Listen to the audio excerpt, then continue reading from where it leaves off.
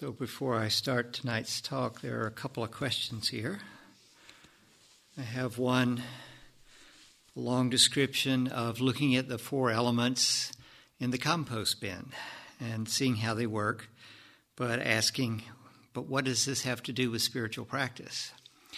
And I'd say probably not much. The four-element practice is to basically examine your own body, your own materiality, and then the materiality of the world around you, and notice the commonality. Okay? To notice also that all the things that you're looking at are combinations of smaller bits and pieces, solid bits, liquid bits, etc., rather than substantial objects in their own right. So, yeah, you could look at the compost bin and see, oh, it's got solid bits in it, but it's not an entity in and of itself. And that would be more accurate than really trying to understand the chemistry of it. I hope this is helpful.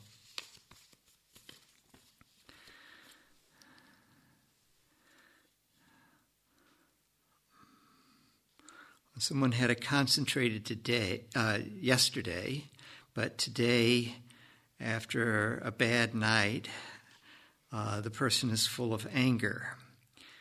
They say the anger has gotten the better of me on many occasions. Can I suggest two meditative solutions in the short term that helps in the moment? So in the short term, when anger arises, you're to use the antidote of metta practice. So if you're feeling any sort of aversion, anger, sadness, fear, the thing that's probably going to be the most helpful in the short term is to do some sort of metta practice. Just basically get your mind on something else, something that's actually the complete opposite. Now, this doesn't mean you have to do metta for the person you're angry at, assuming you're angry at a person. Just do metta for anybody, for yourself. Find someone.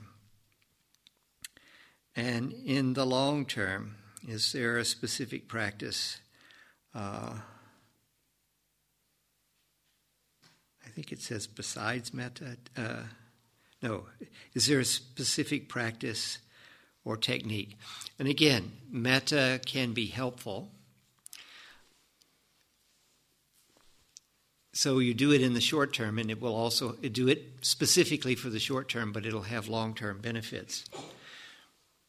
Other practices that can be helpful is more of an anatta practice, seeing that what has arisen hasn't necessarily arisen because this person is an evil person. They're caught up in circumstances of their life, and things are happening that way. There's not really a self in them that's causing all this to happen. Furthermore, seeing the anatta aspect of yourself, you are responding to external circumstances. You are not anger, right? Anger has arisen as a reaction to the external circumstances. Can you find some way to, shall we not say, not be totally enveloped by the external circumstances? It may also be helpful in the long term to look at things in terms of impermanence. Look at things in terms of the significance of whatever's going on a cosmic scale. We have some videotapes of Ayakema teaching, and one of the videotapes opens with her holding a postcard, and it's a picture of the Andromeda Galaxy. And the postcard says, "This is a picture of the Milky Way." It's actually the Andromeda Galaxy, but it has on it, "You are here," right? Pointing to an obscure corner of the galaxy, which probably looks a great deal like the Milky Way. It says the sun is one of 100 billion stars in the Milky Way galaxy, which is one of approximately 100 billion galaxies in the known universe. This being the case, just how important are your problems? So maybe getting some perspective like that can be helpful. Now, admittedly, it's your problem and you're the one experiencing the dukkha, so it can be a bit more intense than just simply dismissing it that, it's not important. But really trying to look at things in a bigger picture sometimes can be helpful. So I hope these suggestions are a little bit helpful.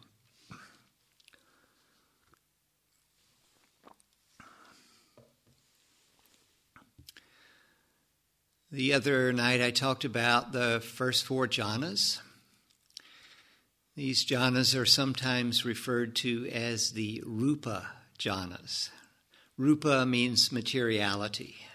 So the 4 elements are the 4 elements of rupa. Now, this isn't to say that the jhanas are material. What it's trying to say, I think, is twofold. One, that in the jhanic states, you're still aware of your material body. Remember, you drench, steep, saturate, and suffuse your body with the rapture and happiness, etc. And these are experiences the likes of which we have had in the material world. So these are material experiences, refined material experiences perhaps. There's a simile in the Visuddhimagga for the first 4 jhanas. It's quite accurate. You're lost in the desert.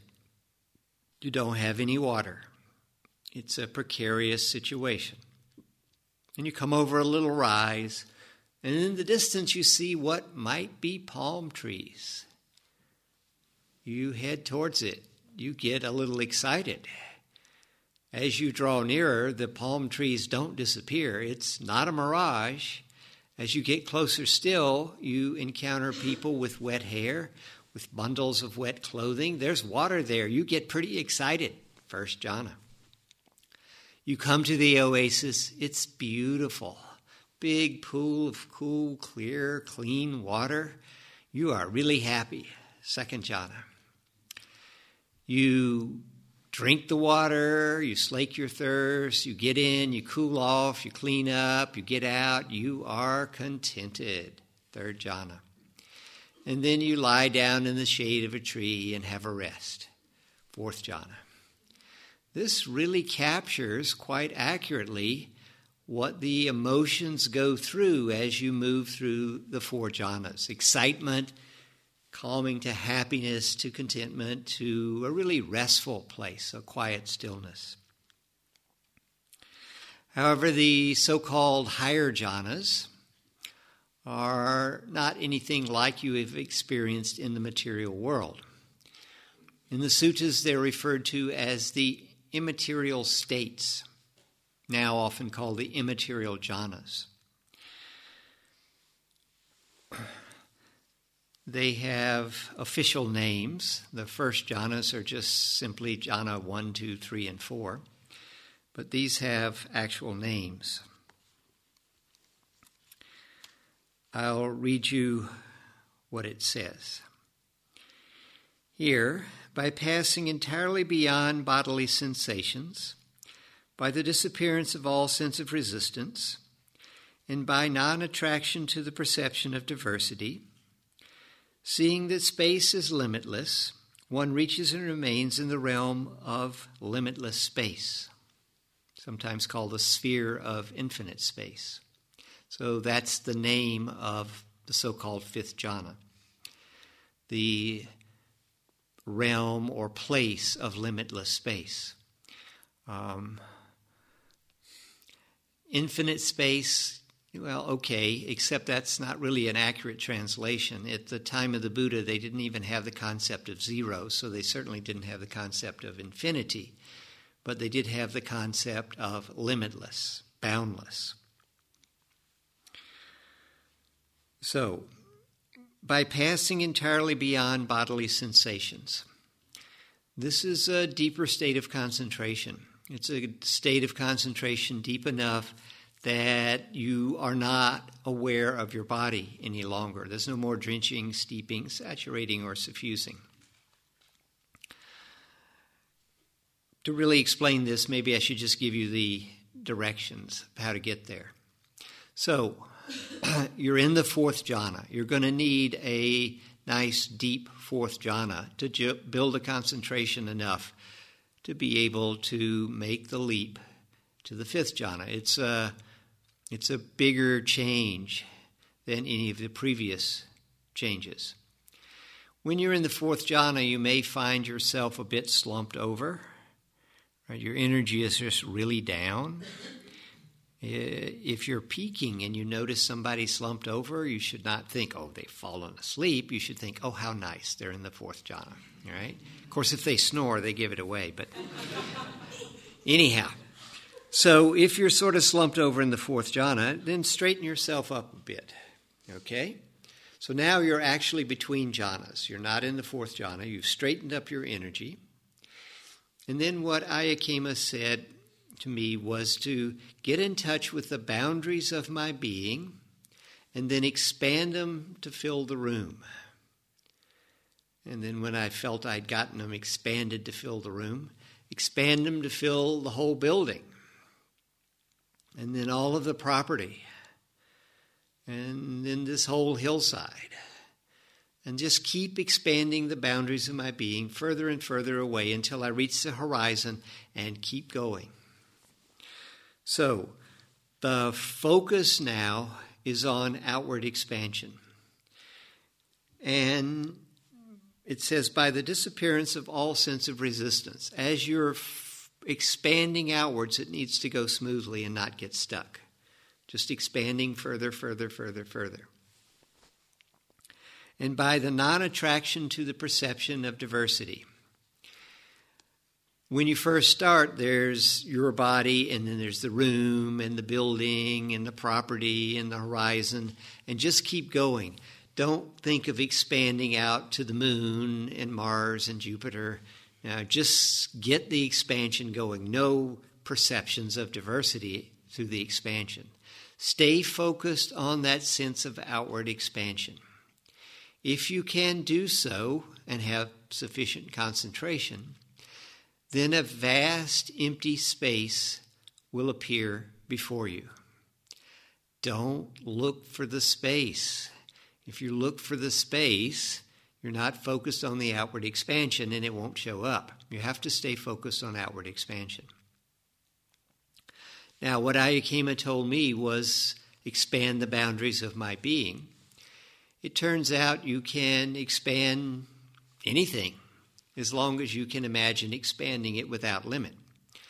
I had one student who was very imaginative. She imagined blowing up a balloon, bigger, bigger, bigger, bigger, bigger, until it popped and there was the space. She was also the one that took a torch and followed the beam of light further, further, further, further, further, further, until it illuminated the space. Anything that you can expand without limit will work as long as your concentration is good enough to stay focused on the expansion. The space will appear. You don't need to look for it. It just sort of shows up and you're like, wow. When it does, put your attention on the spaciousness. If you're a visual person, you will probably see the space. It might be sort of an off-white, light gray. There may or may not be a horizon line, or it might be black. Black like outer space, but with no stars or planets or galaxies or anything, just a big black empty space. And the most striking thing about it is its size. It's big space. There is still a tiny sense of an observer. You might not notice this the first few times you get in because it's just like, wow, what a big space. But the sensitive observer is still there, and it's quite tiny. The observer is experiencing this big space. Now, if you're not a visual person, you might not see the space, but you'll somehow know the space is there. I can't give you any more details than that because I see the space every time because I am visual. But the students I've talked to indicate they know there's a big space there. Focus on the spaciousness. That's the fifth jhana, the realm of limitless space. So when you can maintain this for 5 to 10 minutes, then by passing entirely beyond the realm of limitless space, seeing that consciousness is limitless, one reaches and remains in the realm of limitless consciousness. The instructions are getting sparse. Okay, so the realm of limitless consciousness is the sixth jhana. The trick for getting there is to realize that you cannot be aware of a limitless space with a limited consciousness. You need a consciousness as big as that which it is conscious of. So, having experienced this limitless space, turn your attention back to your consciousness. Become aware of your awareness. It is as big as the space. When you do this, what it feels like is that you become absorbed into the space and you are now this limitless consciousness. Your mind has gotten very big. Stay focused on the big mind, the limitless consciousness, limitless awareness. People who are visual usually describe it as dark, but all of this visual stuff is pretty much idiosyncratic. It doesn't really matter. It's just whatever shows up.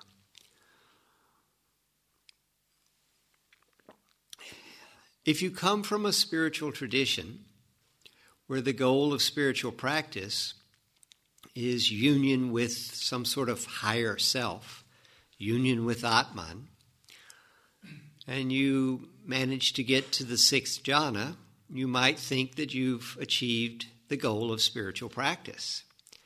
I mean, now you have become an infinite consciousness. That's it, right? No. You are having an experience that seems as though you have a boundless consciousness. And that is how you're interpreting it. It's not that there is a boundless consciousness that you have now merged with. At least that's my interpretation. When the sixth jhana is quite strong, you may notice other consciousnesses within this limitless consciousness. Like there's a few more consciousnesses over here and a few more over there. It's not that you can read the minds of the people over here. This is just what the experience seems like. You're going to need a quite strong sixth jhana for this to happen. I've been practicing the sixth jhana for almost 20 years, and I've only had it happen to me maybe a half dozen times when it was really strong. But it is a possibility. So you sit there and you stay focused on this limitless consciousness. When you can do that for 5 to 10 minutes, by passing entirely beyond the realm of limitless consciousness, seeing that there is no thing, one reaches and remains in the realm of no-thingness, nothingness. It's given here as no-thingness, which is actually a good way to translate it. This is not the same as emptiness as found in the Mahayana tradition. This is that there is nothing to be found. The trick to move from the sixth jhana to the seventh jhana is you've got this huge consciousness. Shift your attention from the consciousness to the content of that consciousness. The sense of spaciousness has long disappeared. And when you try and become aware of what is this consciousness actually aware of, you find nothing. Put your attention on the nothing. Once your attention arrives on a sense of nothing, no matter how small a nothing, just stay focused on the sense of nothing. If you stay with it, it'll get to be a bigger nothing. Sort of nothing over here, nothing over there. It's sort of like you go into the basement and you flick the light switch and it doesn't work. And you're trying to see what's in the basement. Well, there's nothing right in front of you. And there's nothing over there. And there's nothing over here. Why, there's nothing down here at all. It's that kind of nothing. It's the nothing. You look around this room, there are lots of things in here, right? There's people, there's mats, there's cushions, there's a Buddha statue, we got Kuan Yin, we got flowers. Well, let's say while you're asleep, people come in and they take everything out. And you come back in the morning and you go, there's nothing here. It's that kind of nothing. There's no thing to be found. It's like opening the the biscuit jar, and you put your hand in and there's nothing in there. There's just nothing to be found. Focus on the sense of nothing. People do stumble into this state unexpectedly. I've had students come to me for their first interview and they say, can I tell you about something happened to me? And they describe being on the 3-month course at IMS or some long retreat, and they're busy practicing their vipassana, and suddenly they fall into the void. It's usually quite terrifying. If you fall into the 7th jhana from a state of sort of deep access concentration, it's going to be pretty deep concentration. And so when you hit, it's going to be really strong. And yeah, it feels like you fell into the void, which can be quite terrifying. They somehow manage to tear themselves away from the void and go running to a teacher. And the teacher gets them calmed down and tells them, go take a shower or get something to eat. Don't meditate for a day or something like that. And they get settled again. And so they're asking me about this. And I say, well, sounds to me like you fell into the 7th jhana. I don't know what it was. It was really scary. No, it's fine. There's nothing to be scared of. I don't know if I want to go back there. Okay, so eventually they learn the first 4 jhanas, and then they learn the 5th and the 6th, and they come to an interview, and I give them the instruction for number 7. This might be several retreats later. And they're like, I don't know if I want to go back there. No, go try it out. It'll be fine. So they go away. They come back for the next interview. Yeah, that's exactly where I was when I was at IMS. Only this time it wasn't scary. The fear arose because they didn't know what had happened. The fear of the unknown. Having gone there intentionally, they found the same experience, but nothing frightening about it. I mean, there's nothing to be afraid of. It's actually a great place to hang out. Nothing to bother you. Most people describe this in one of 2 ways, if they're visual. The most common is that it's dark, that it's either black or deep purple, very dark blue, something like that. Or, if you turn your television to where there's not a channel and you get the black and white static, okay, imagine black and black static. All right, so when they are in the 7th jhana, they've got this sort of black and black static that they're seeing. There is a tiny observer sort of suspended in the middle of the nothing. In the 6th jhana, the observer and the observed are the same, but now there's an even smaller observer than there was back in the fifth jhana. And this observer is observing nothing to be found anywhere. So you hang out and you focus on the nothing. You can do this for 5 to 10 minutes. Then, by passing entirely beyond the sphere of no-thingness, one reaches and remains in the sphere of neither perception nor non-perception. So the realm of neither perception nor non-perception. Perception is a translation of the Pali word sanya. Sanya is the ability to name things, identify things. You look up here, you see person, you see microphone, you see Kuan Yin, you see light, you see plant. You're able to identify these things. You look them up in your database of objects and you give them a name. For example, I don't know that you in the back can see this, but there's a Buddha on this card. Can people see the Buddha on the card? There's no Buddha on the card. There's just colored shapes, right? And you take the colored shapes and convert them into an object. It's easiest to see the fact that you only see colored shapes if you look at a painting. Because a painting, it's pretty obvious there's just these colored shapes. And so there's a painting of a sailboat, but there's no sailboat there. The sailboat is in your head. So this eighth jhana, this realm of neither perception or non-perception, is a place where you are neither identifying nor not identifying. I don't guess that helps a lot. It's really hard to talk about. You see, it's a place that doesn't have any characteristics by which you can identify it, other than it's a place that doesn't have any characteristics by which you can identify it. Yeah.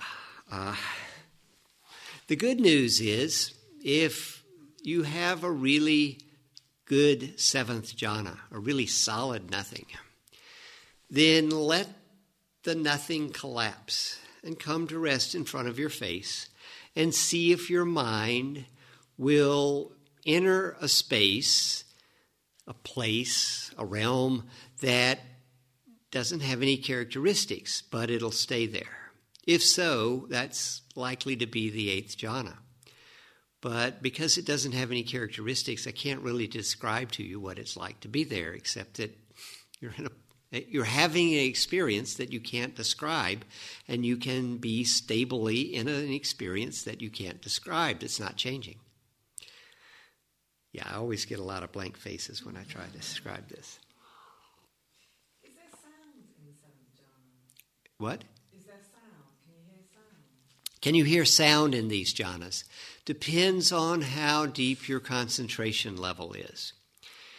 It's possible to get into get enough concentration to get into these states, and there might be sounds sort of in the distance. Right? They won't pull you away. You're not giving any attention to them. If you listen to see, can you hear sounds? You'll hear sounds. In other words, you're not focused enough on the jhanic experience, and you'll hear sounds. If your concentration is deep enough, you might not hear anything. I remember one time I was on retreat with Ayakema, and I was sitting there, and I had the eighth jhana going very well. It was right before the 4th of July. Now, being British, maybe the 4th of July doesn't mean anything to you, but in America it means fireworks, firecrackers, loud noises. And someone set off a cherry bomb, a quite loud firecracker, very close to where the meditation hall was. When it went off, there was no trace of the eighth jhana. I mean, it was so loud, it just completely obliterated. It was like nothing left. But meanwhile, there were other sounds. Where we were practicing was not particularly quiet, and the other sounds didn't bother me. They were there, but they didn't draw my attention away. You don't notice the body. I wouldn't say you can't feel the body. If you check to see if you can feel the body, you can feel it. But you don't notice it. You're so focused on the limitless space or whatever that you're not noticing the body. Now, the eighth jhana is far more fragile than any of the earlier jhanas. In each jhana, you have the primary factor that you're focused on. Say in the third jhana, there's contentment. And then there's your one-pointed focus on the contentment. And it's possible that you might get a bit distracted, start thinking, and come back. Sort of slip out and come back. Right? And if you slip out, the contentment would start to fade, but you get back before it disappears completely. Okay, so it seems like you're thinking in the jhana, you're actually beginning to lose it, and then you get back before it disappears. It's even possible up to the seventh jhana. There's the sense of nothing, and your focus, and it wavers a bit, but you get back before the sense of nothing disappears. In the eighth jhana, it's much more fragile. You might be able to think a thought that's a simple sentence that doesn't contain the words I, me, or mine, and be able to get back to the eighth jhana. But if you think very much at all, I mean, it's gone. When you come back, there's nothing left of it, no trace. You'll have to go back to 7 or maybe back to 5, get back in there and work your way back up. Is this state where things have no meaning anymore, where the meaning has disappeared?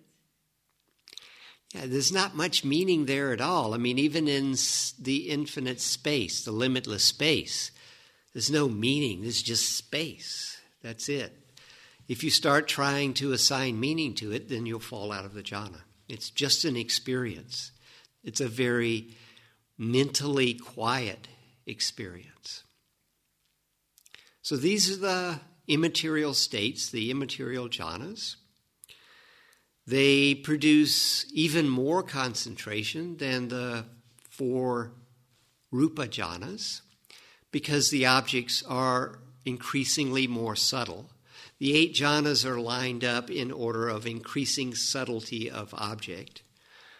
The more you stay with a subtle object, the stronger your concentration, which enables you to move on to an even more subtle object that you can stay with and deepen your concentration still further. So when you come out, you have a mind that's even more concentrated, clearer, sharper, brighter, more malleable, etc. There is a state that is sometimes referred to as the 9th jhana. That doesn't occur in the suttas. The Buddha never talked about it like that, although he did talk about the state. The state is the cessation of feeling and perception, the cessation of Vedana and Sanya. The word cessation is Nirodha, and sometimes it's just simply referred to as the state of Nirodha.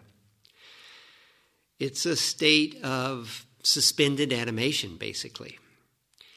In the state of Nirodha, because there's no feeling and perception, there is no reaction to sensory input. You just aren't there. It is said that if you are at the 3rd stage of enlightenment or fully enlightened, you could stay in this state for up to a week. If you're not at that level, you probably can't stay in it that long. But it's, suspended animation. You may have heard stories of some yogi in India where they dig a pit and they put them in there and they bury them and then they dig them up a few days or a week later and they get out and they're fine. They're putting themselves into this state of Nirodha. There's not much more I can say about it. I mean, it might be a great place to go if you had a dental appointment, right? Or something like that. But it's not useful for concentration. I mean, you go into it, you stay for an hour, you come out, an hour has passed, you were completely unaware. It is said that if you go into it, you need to determine how long you'll be there because You can't bring yourself out, so you better think, okay, I'm going into Naroda, I'll come out in an hour. And then you come out in an hour.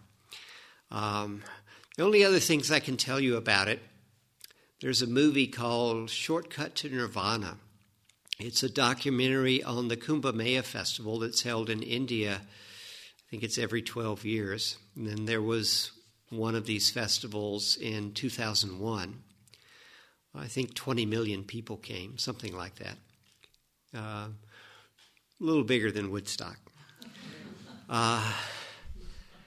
The documentary in itself is quite interesting. I mean, it's got the Dalai Lama, it's got all these sadhus, really, definitely worth seeing. But one of the scenes is they dig a big pit, and this, I think she was a Japanese woman, climbs down into the pit, climbs down the ladder, they pull the ladder out, they put roofing tin over it, they cover it with dirt, and they leave her there for 3 days. And then they uncover it, take the tin off, and she climbs back up the ladder all smiling and happy. She obviously had put herself into the state of Naroda. I mean, it's about the only way you're going to spend 3 days, in a pit with nothing else going on. Don't they pee themselves? Your metabolism slows down so much that you don't even have to go to the toilet. The other thing I can tell you, I was in Chiang Mai for Thai New Year's one time. Thai New Year's is in the middle of April, which is the end of the hot season, the beginning of the rainy season. And at that time, the Thais do their spring cleaning. And every Buddhist Thai household, which would be 90% or more of the country, would have a shrine in the house, and so they would wash the Buddha statue. The custom developed that you would take some of the water that you use for washing the Buddha statue, and then you would sprinkle that water on the hands of your elders to salute their Buddha nature. Well, in modern times, the sprinkling has got somewhat out of hand, and everybody in the country is throwing buckets of water on everybody else in the country. It's the world's largest water fight, and it goes on for 3 days. I mean, you step out of the room of your guest house and you're greeted with a bucket of water. Well, it's, 35, 40 degrees, so it's not a problem. So I was there, and on the first day of the festival, I went down to the main square. Now, this is a pretty chaotic spot. There's a road that's going by, and on the side of the road, they've set up spigots, and if you put in a 1 baht coin, then water comes out. And people have gotten large barrels and put under the spigots, and they see you coming with your white face and say, 1 baht, 1 baht. And so you put in your 1 baht coin, and out comes the water. And you've got your bucket, so you can get some water so that, you can participate. And people are throwing water in the windows of the passing buses and cars. And there are people driving all around in pickup trucks with barrels of water in the back, throwing water at you. It's chaotic. It's quite amazing. But in the main square, off to one side, they built a little pavilion. And seated in the pavilion was a monk in meditation. He was in full lotus. His eyes were open and downcast, and he had the most serene look on his face I have ever seen. It was actually quite inspiring to see somebody meditating, especially in the midst of this chaos and not being disturbed at all. He was still there that afternoon when the big parade came through the square. He was still there that night when they had the first round of the beauty pageant on the stage with the music, just right over there. He was there the second day and all day long, and he was there for the second round of the beauty pageant that night. He was still there the third morning. He looked a little tired, serenely tired. He was there that afternoon when the biggest parade of all came through. He was still there that night when they had the finals of the beauty pageant. He had to have been in this state of Naroda. There's just no way anybody could sit there in meditation with this much chaos going on around them. He was gone the next day. I don't see this state as a particularly useful state. I'd say concentrate on the 8 jhanas and use that as a warm-up for exercise. But it is nice to know that such a state actually does exist. It's something that the human mind is capable of. So, questions? Comments? The stories of the Buddha are that with his first two teachers, he seemed to attain the 7th and 8th states without having presumably had any much experience of the others. Yeah, what the suttas say is from his first teacher, he learned the 7th jhana. We don't know, did his first teacher teach him the 4 jhanas and then the 5 and 6? It just says he learned the 7th jhana. And then from his second teacher, he learned the 8th jhana. So there's not enough detail to know what's going on there. But he was obviously skilled in that. When he went back and reflected back to his childhood experience, that was the first jhana. And then when he started practicing the jhanas again, he was practicing the first 4. And that's what he did the night of his enlightenment. So, yeah, we really don't know that any more than that. That's what's in the suttas. In your experience, do the jhanas happen in order? The jhanas tend to happen more or less in order, but not necessarily. Some people find their way initially into some jhana other than the first jhana. When I started teaching, I was actually quite surprised at the significant minority of people who found their way into 2 or 3 or 4. I even encountered a few people who found their way into 5, and a few people who found their way into 7, and I think 2 people who initially went into 6. Nobody goes into 8 initially, right? If there's a movement automatically, it tends to go in order, but possibly skips. In other words, sometimes people get the first jhana, and when they try to move to the second, they move all the way to the third. So that sometimes happens. It's not very, I don't think I can remember somebody going 1, 2, 5, 4 or something like that. They might go 1, 2, 5. But they probably wouldn't come back to 4. So more or less in order, but not necessarily starting with the first. And are there specific instructions, like you said, to take a deep breath from 1 to 2 and 2 to 3? Are there specific instructions from 5 to 6 and 6 to 7? From 5 to 6, it's a shifting of your attention from the limitless space to your awareness of the limitless space. It's just a shift of intention. From 6 to 7, it's a shift from the limitless consciousness to nothing. So it's just a slight shift of perception. What is the influence on the insight practice you do afterwards? Is it different for each jhana? Is the insight practice different for each jhana? Not really. I would say that coming out of the 8th jhana, you find yourself so quiet that something like the 5 daily reflections, a contemplation with a lot of words, probably doesn't work so well. You just say the sentence and it's like, right? But if you're doing something more wordless, then it doesn't really matter what jhana you come out of. If you're doing standard vipassana, whatever that means to you, coming out of the 8th jhana will work just fine. The descriptions of these jhanas, are they universally accepted amongst meditators, or are they peculiar to Kema? What degree of verification is there for the similarities that you mentioned? As far as I can tell, there's a great deal of similarity amongst various teachers of jhana for each of these states. What really differs is not so much the flavor, but the intensity. In other words, there are some teachers that want modest concentration, and some who want more concentration, and some who want incredible concentration. If we were to say that the flavor of the first jhana was milk chocolate, Then there are some teachers that would give you one little chocolate chip, and some would give you a small candy bar, and some would give you a regular candy bar, and some would give you a large, giant, super candy bar, and Powok would push you into the vat of chocolate. All right, so the intensity level goes up quite a bit.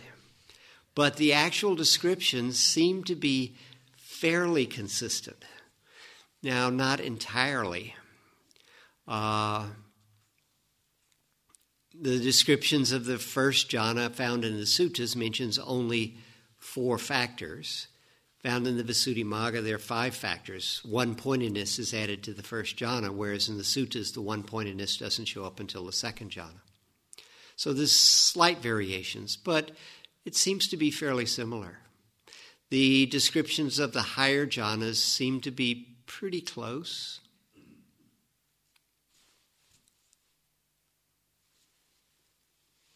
want to ask you about the concentration. Sometimes the first jhana happens straight away almost from the access concentration.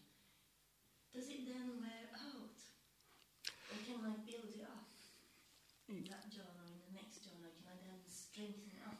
Right. So if you get into the first jhana without having really strong access concentration, is it possible to build the concentration in the jhanas? Yes, it is possible, though the first jhana is usually not the best place to do that because of all the agitation.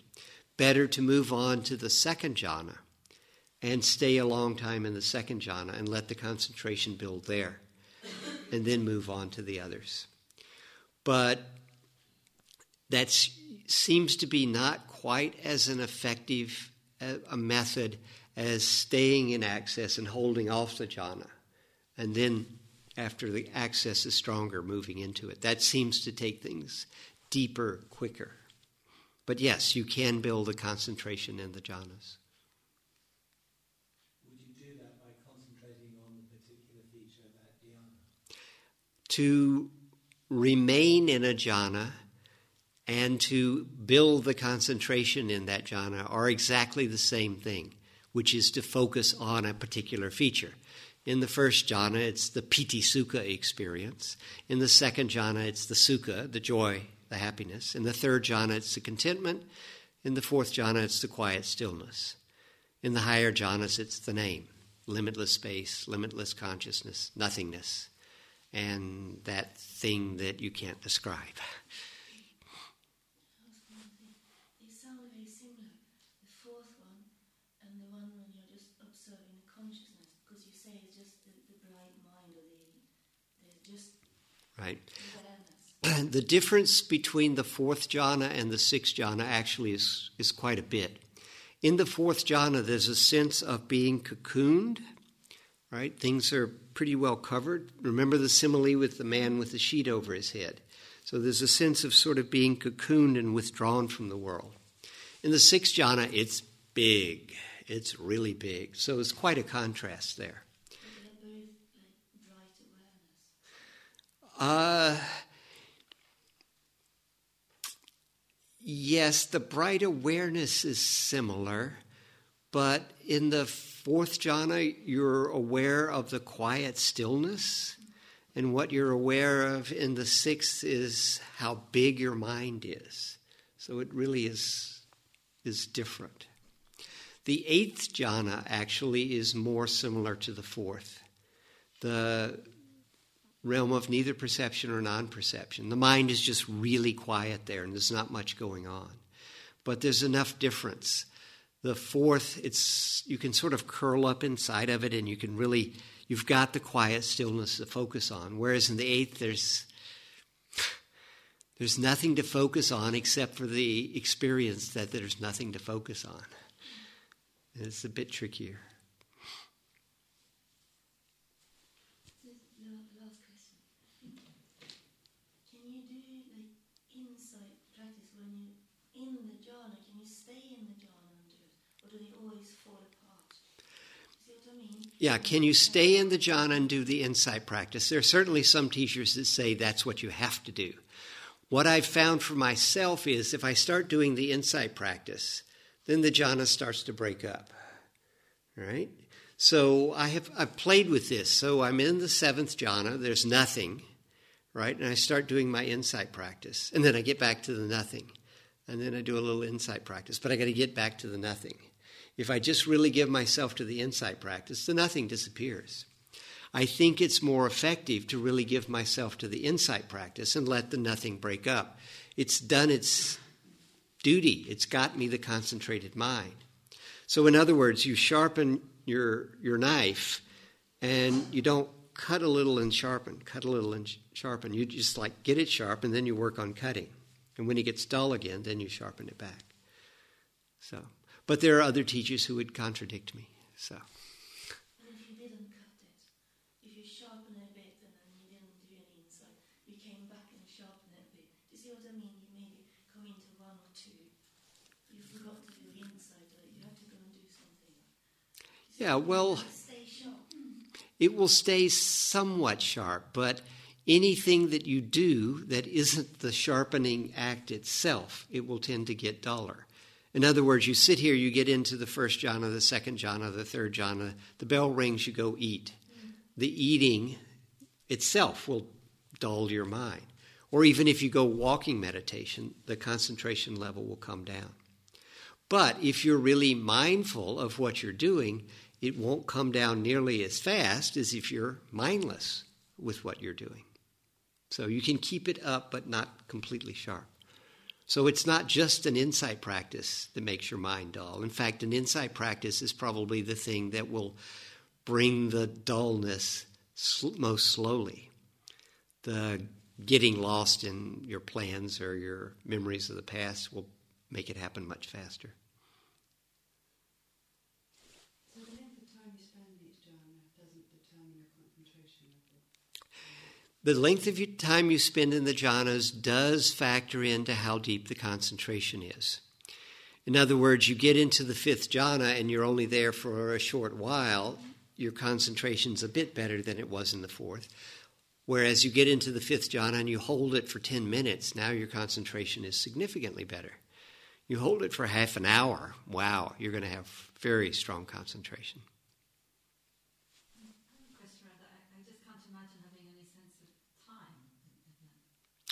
Yeah, you don't really have much of a sense of time. So when I say 5 to 10 minutes, yeah, you're just guessing. It's not quick and it's not a really long time. Yeah, your sense of time is completely distorted. When it's going well, it may be you're just working away on your jhanas and suddenly they ring the bell and it's too soon. I've had that happen more than once. Emotionally, at 5 to 8, so they're very quiet experiences? Emotionally, 5, 6, 7, 8 are the equanimity of the 4th. So just like the 4th is a quiet stillness, that continues on. The emotional neutral state in all of these. Yes. Can you comment on why the observer disappears and then reappears? It doesn't completely disappear. It seems to disappear because you're not paying much attention to it. It's there in the 5th, okay, but you're really focused on the spaciousness. I didn't actually notice the observer in the 5th jhana until I'd been there a number of times. And then it was like, oh yeah, there was this little tiny observer there. In the 6th, the observer and the observed are the same. And so it's not easy to observe the observer, even though you're observing the observed. You know, you don't quite get the idea, oh, that is the observer that I'm observing. It probably took me multiple years before I really got that part. And then the observer is so tiny in 7 that it's difficult to notice that as well. And in 8, you're really only going to notice the observer when you remember the experience. While you're there, you're not going to notice it at all. So it's just the referencing back to, oh, there's somebody noticing it. Yeah, it just gets so much more minute compared to the experience itself.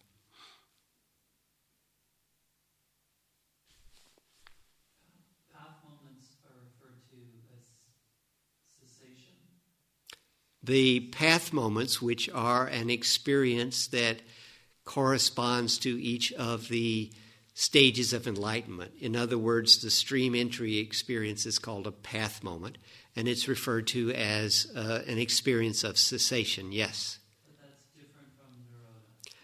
Well, the word Nirodha is the same, but it's different from the Nirodha Sanya Panya, Nirodha Vedana Sanya. Right? It's not that experience that I refer to as the ninth jhana. What it is the cessation of selfing. Right? It's an experience without an experiencer. A profound, not self-experience. In Nirodha, it's just like you went to sleep and woke up. Right, it's like dreamless sleep. So there's not any experience. It's not an experience without an experiencer. It's not an experience. Just being realistic, what could we expect from a 10-day retreat? I mean, I presume it's wait a little bit. What can you expect? If you are expecting, you can expect that you won't get into the jhanas. Realistically, some people will experience some of the jhanas, and some people won't experience any jhanas. That's what you can expect. I can count the number of people in the room, multiply by a magic number, which is not 100%, and have a fair idea of how many people will experience at least one jhana one time. But as for each individual person, I have no clue. When I first started teaching, I'd get your interview sheets, I'd look through, oh, she's going to do great. Oh, he doesn't have a chance, I could have just as well taken the sheets, thrown them up in the air, the right side up, they're going to get into the jhanas, the downside not. I had no clue. After interviewing someone twice, I have somewhat of a clue. But that's why I said just forget about the expectations. I have occasionally had people experience all 8 jhanas in a 10-day retreat, but they tend to be people who have been stumbling into these states, into more than one of these states, over an extended period of time. I clearly remember the first person. He comes in and, I've described the first 4 jhanas and he's got all 4 of them. I'm like, wow, that's pretty good. And then I described these and he comes back and he's got all 8 of them. And it's like, wow. And then he says, I've been falling into these states for years. I never knew what they were. He had, 25 years of practice. But if you've never experienced these before, then, maybe you'll experience, maybe you won't. If you've been experiencing them in the past, then, the odds are better that you'll experience them again. But, expectations, I don't know. The wrong word. What? The wrong word. Yeah. You really can't, I really can't tell. You could experience anywhere between 0 and 8 of them. It's going to be probably closer to 0 than to 8. Can you talk a bit more about the not expecting it? It's quite hard when you're aiming for something. That's the point where we're here. Right, you come and I'm talking about these cool sounding states and you really want it? Yeah. It's difficult. When you're on the cushion, your task is to figure out where you are and what you do next. Just like if you're following instructions to go from Gaia House to London, your task is to ascertain where you are and what you do next. Okay, so if you're at the point where you've got the pleasant sensation or something, then your next step is, jhana. No, your next step is to focus on the pleasant sensation and do nothing else. At no point in the instructions does it say, and then you enter the jhana. It says the jhana will come and find you. So there's nothing you can do to enter the jhana. Okay, so what happens if you think, right, now I need to focus on the pleasant sensation and that will get me into the No, if you think, I'll focus on the pleasant sensation and that will get me into the jhana, it won't get you into the jhana. If you think, focus on the pleasant sensation and do nothing else, then you might get into the jhana. You really have to let go of thinking about where this is supposed to lead. If you start looking for the jhana, you just messed it up. Right? You can come in and you can review to yourself, okay, sit in a nice, comfortable, upright posture, do the 5 things, put my attention on the breath, come back from the distractions. When I get to access, focus on the pleasant sensation. Hopefully the jhana arises. You can do that. But then you've got to sit in the comfortable, upright posture, right? Without thinking about, okay, now I do this next. And after you've done that, it's like, okay, now I do my 5 things. Okay, now I put my attention on my breath. Okay, now I recognize I'm at access concentration. I should stay here for a while. Okay, I've been at access concentration for a while. Now I shift to a pleasant sensation. That's where you have to stop and just focus on the pleasant sensation. If you think, and then the jhana arises, you messed it up. Can you say something as well about just the shift from when you know your access concentration? Is it very clearly delineated shift?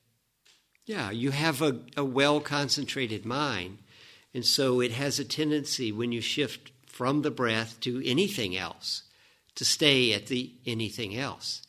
The trick is then to find a pleasant sensation, and you might have to, a few times get to access and then scan your body to see, all right, I get a pleasant sensation in the hands or at the smile or in the heart center or wherever.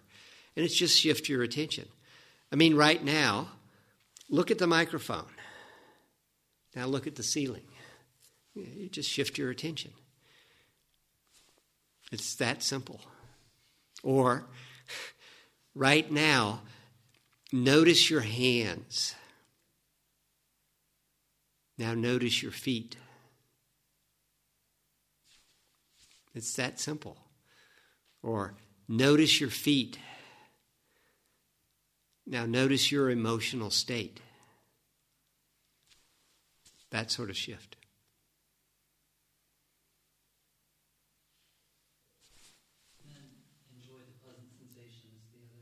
Yeah, enjoy the pleasant sensation. Once you shift your attention to it, just enjoy it. Do nothing else but enjoy it.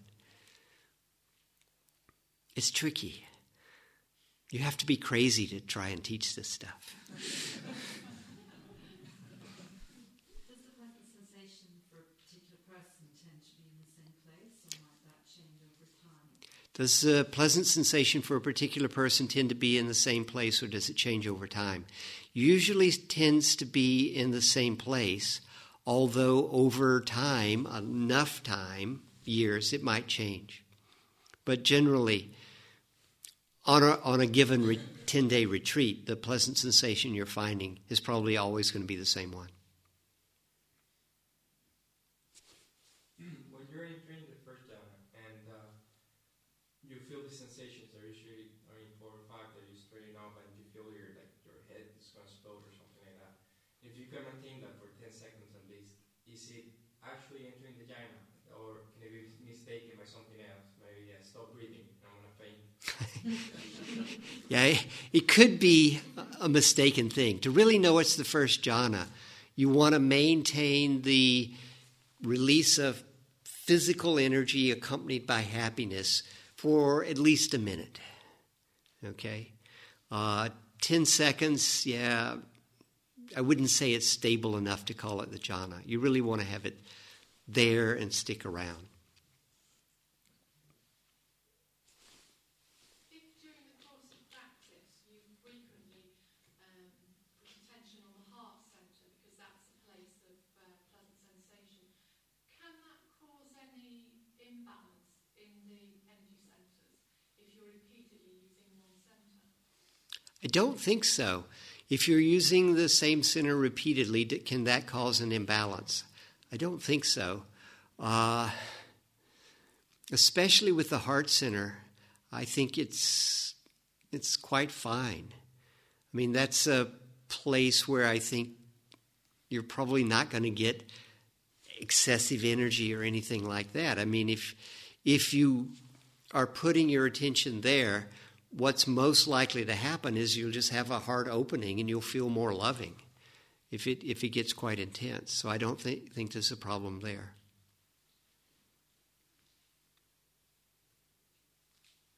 Okay.